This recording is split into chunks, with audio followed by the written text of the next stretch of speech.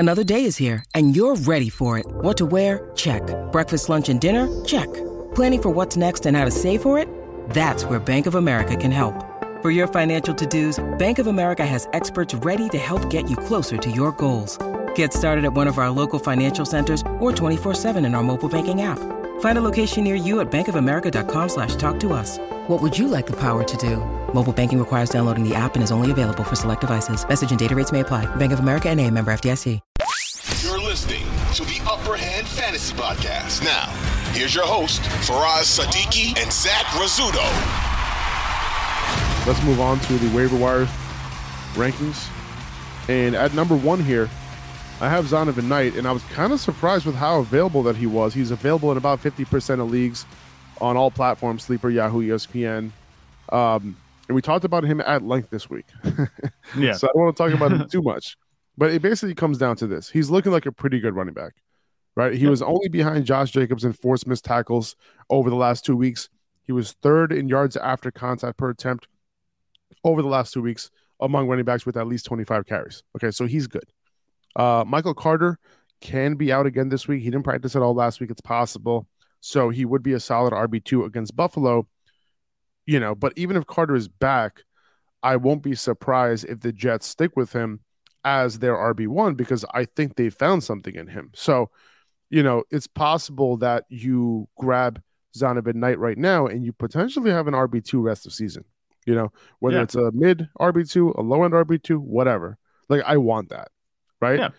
And then you compare it to James Cook, who I have here at number 2. Listen, I really love how the Bills, and I'm comparing these two, like why I have Zonovan at 1 and why I have Cook at 2 here. Right. And a lot of people would argue the other way around, but I love how the Bills used Cook last week, but we have to remind ourselves that this might not be like a backfield takeover, right? Like he's a must pick up, but I'm just comparing to the Zonovan Knight situation where Knight can potentially see 15 plus touches every week moving forward on a decent offense. I'm not sure we can say the same for Cook, and we probably know that he's not getting goal line carries. Both Singletary and Nyheim Hines had goal line snaps last week, and Cook didn't.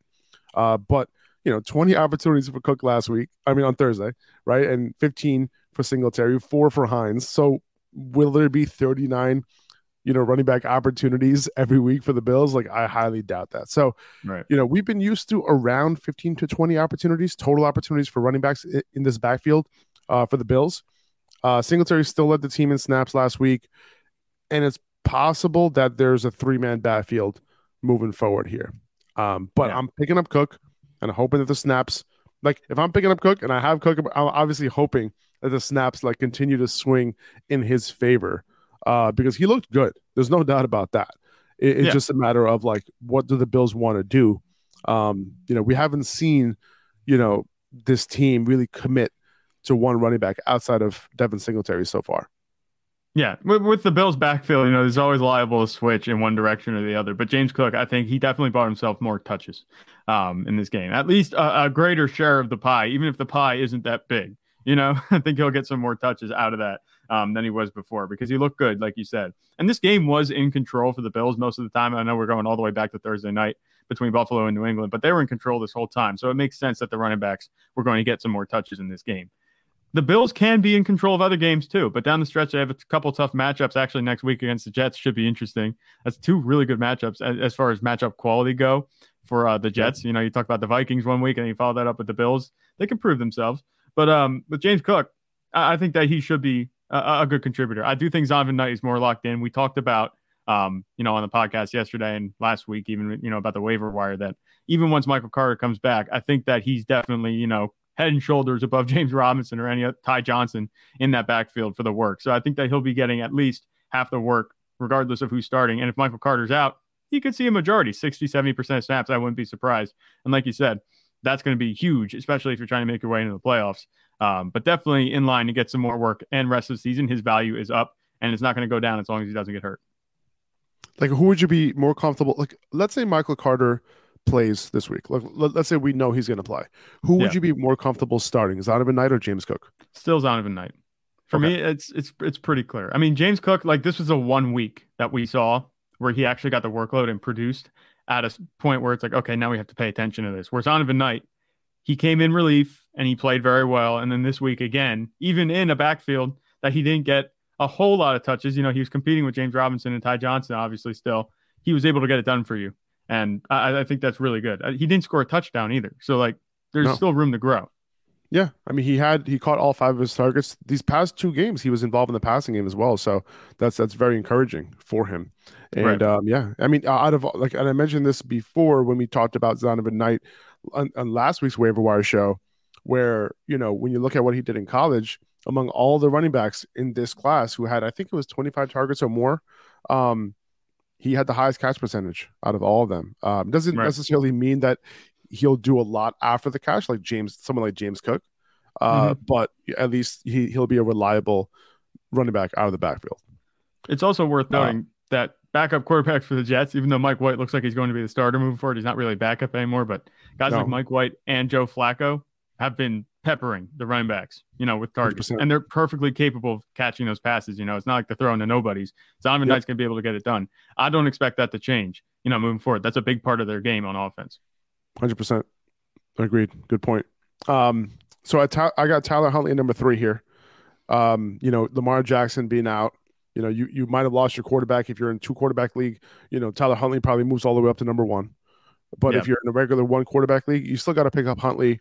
I think we don't know how long Lamar's going to be out for. And, he's being labeled as week to week right now. But the Ravens have been one of the weirdest teams when it comes to injuries. And, they don't really let on, how long guys will be out, whether guys will be out, all of that. So, Harbaugh does a lot of that disguising all the time. So it's very possible Lamar's out for several weeks, 2 or 3 weeks potentially. So you want to pick up Tyler Huntley now because he'll probably be, a top 12 option this week. And then moving forward, I wouldn't be surprised if I have him in my top 8, right? So it's getting to a point where he could potentially be a difference maker at the quarterback position. Yeah, I mean, look no further than John Harbaugh's comments after the game, where he said, Lamar is day to day or week to week. It's like, what the heck does that mean? That's like an endless timetable. You don't know what it's going to be. That doesn't tell us anything more than what we, would have known, even if he didn't say that. Lamar Jackson, I'm expecting him to be out at least this week, definitely. And then next week, I think that there's a chance that he misses too. I wouldn't be surprised, especially if Tyler Huntley's playing well. They could let him play out the regular season. They're in position to get a playoff spot. If they want to have Lamar healthy for the playoffs, they might just kind of, take it easy bringing him back. So there's a chance he might miss more than a week or 2. He might not be back until the second round of playoffs or your championship, depending on how your playoffs are structured. So definitely pick up Tyler Huntley if you lost Lamar. You want to be, blowing your fab to make sure you get him, because otherwise there's not many other quarterbacks out there that's going to have the type of upside that Tyler Huntley has. And at this point in the season, sitting on the waiver wire, you can't let that go. Even if you don't need him, maybe just in case something would happen and you have an extra bench spot, definitely worth a pickup because he's going to be having some success. We've seen him do it before. He's filled in nicely for Lamar. And like I said, they don't change that offense at all. He's going to have the rushing offense moving. He's going to get the opportunities pretty close, if not exactly what Lamar Jackson was going to get. So he's a priority pickup. And, if you look at the schedule, it's solid. He has Pittsburgh this week, which is a matchup I'm not worried about.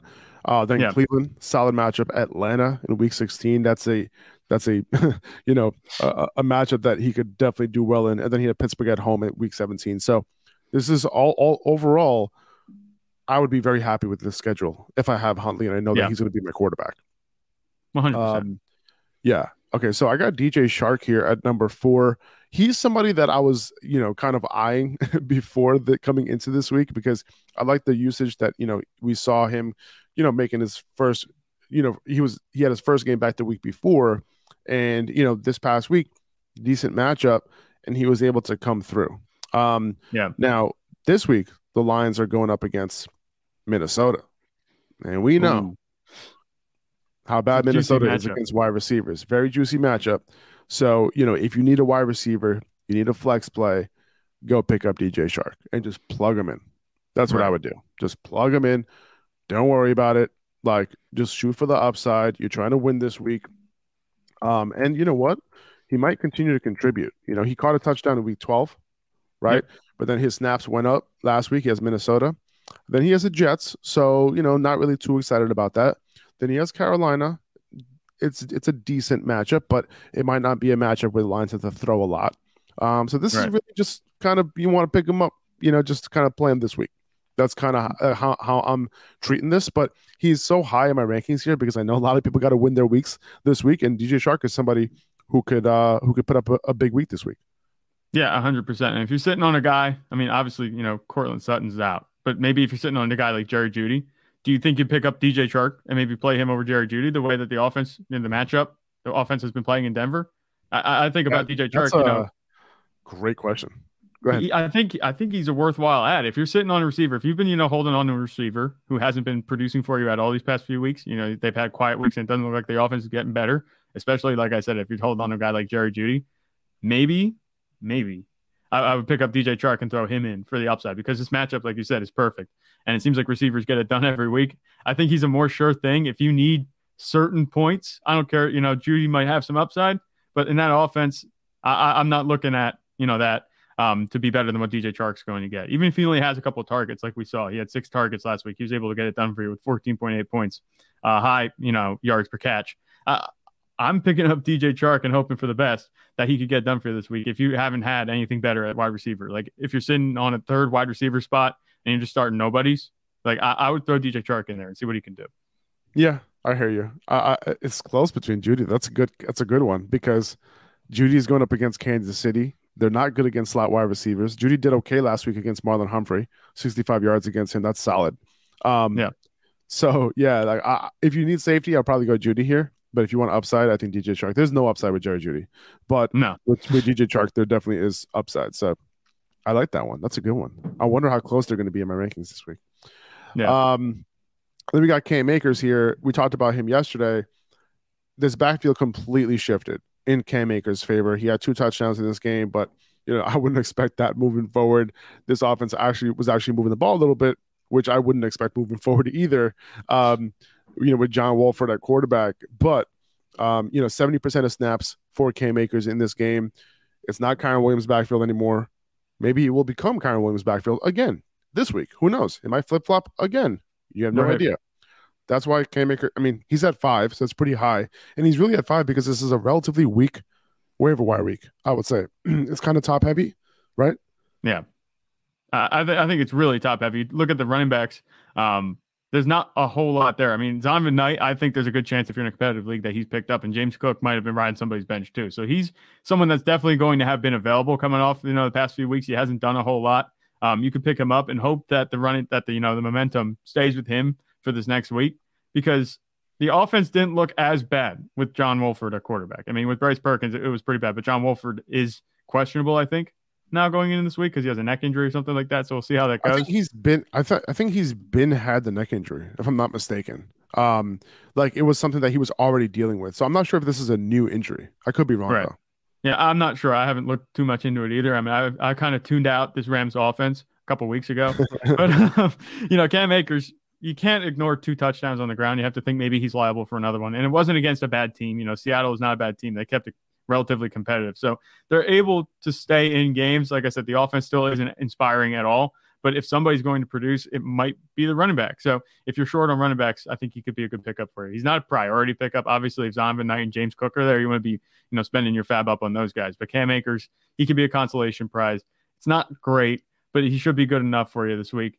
And if you're adding him for depth, I think that's good too. Because if he comes on the end of the season, you could have yourself some value there.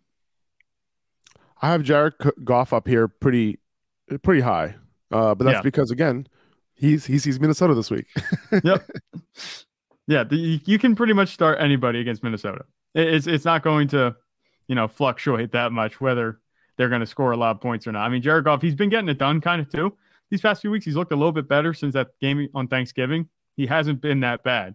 Granted, he did play the Jaguars last week, but in a game against Minnesota, the Lions are on the upswing. The offense looks good. Amon-Ra St. Brown's cooking. It seems like they're going to be able to get it done, this week. They've been scoring a lot of points. And Jared Goff, he doesn't have to play perfect for them to score all those points. And if he could just be, somewhat efficient, he's going to have a nice floor for you. So if you need a quarterback and you're not going to get Tyler Huntley, he's pretty much the anti-Tyler Huntley, where Huntley has the upside. And Jared Goff, I think he has a pretty secure floor every week. So if you want just solid production, you need that to get in the playoffs, or you just want to ride out these next few weeks, start somebody, I think Jared Goff can get it done.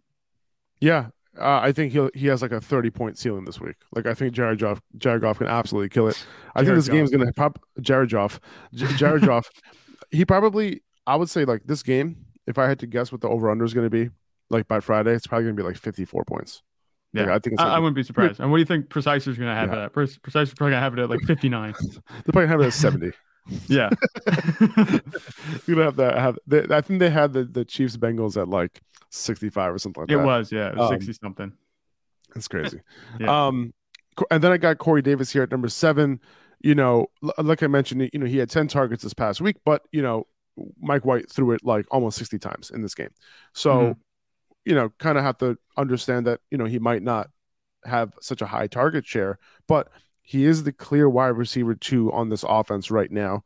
He's the guy that Mike White is going to go for behind Garrett Wilson.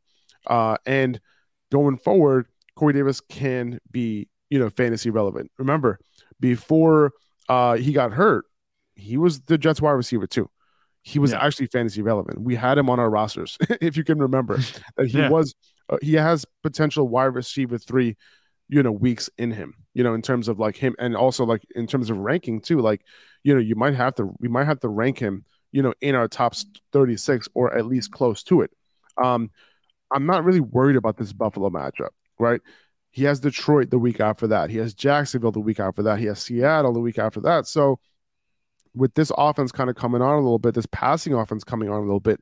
By the way, the Jets are passing it way over expectation, like over the past couple weeks, and that all that change was the quarterback, right? Like a new quarterback, the Jets are like, okay, we're gonna pass the ball now. Thank you. That makes sense. It's all that pent up, you know, want to be passing, you know, that they didn't do with Zach Wilson because they didn't trust him, and now Mike White, you know, he's dealing, and he doesn't look bad. Mike White was the change that they needed for these guys to be relevant. Corey Davis, you know, like you said earlier in the season, he was a wide receiver 2. And I'd argue he's in a better position right now at quarterback than he was then. You know, obviously it was Joe Flacco and Zach Wilson kind of mixing in there, but Mike White, I think, might be the better passer that he's had this season. And going into a matchup against Buffalo, it's not that scary. I mean, even though Buffalo's defense still is talented, I think that the Jets can move on anybody. I mean, they played against the Vikings, obviously, and they look good, but they also went against the Bears. They've been playing consistent. They have playmakers. And if Garrett Wilson's going to be drawing coverage, Corey Davis, he's a veteran, and that's what young quarterbacks look for. They always find the veteran receivers. That's a trend that we see. So I think Corey Davis is a good pickup. He can fill in and be a nice flex for you this week if he's sitting on your wire. Agreed. Now, the Seahawks running back situation is very fluid right now, right? Yeah. Obviously, Kenneth Walker's banged up, right? We don't know if he's going to play. He might play. You have DJ Dallas. He has a high ankle sprain, so most likely not going to play. He had to come back in this game with a high ankle sprain because Tony Jones also got hurt in that game. So Travis Homer had a sprained knee coming into the game. You know, so like all these running backs are banged up right now. Yeah. At that point, I'm just going to put DK Metcalf in the backfield and see if that scares anybody. You know what I'm saying? I would play somebody else, but we'll see. With the Seahawks running backs, like you said, I think this could be any running back. The healthiest running back is going to be the top waiver priority at the end of the week. I mean, if you're looking to pick somebody up, you could roll the dice and just throw a dart at one of these guys. We'll see how healthy they are. I think that, you know, you said DJ Dallas, he has a high ankle sprain. DJ Dallas has a high ankle sprain, which is why I have Travis Homer here. Yeah. Okay. I wouldn't expect him to play if that's the case. DJ Dallas, I would not expect him to play. Agreed. Yeah. Kenneth Walker, he might play.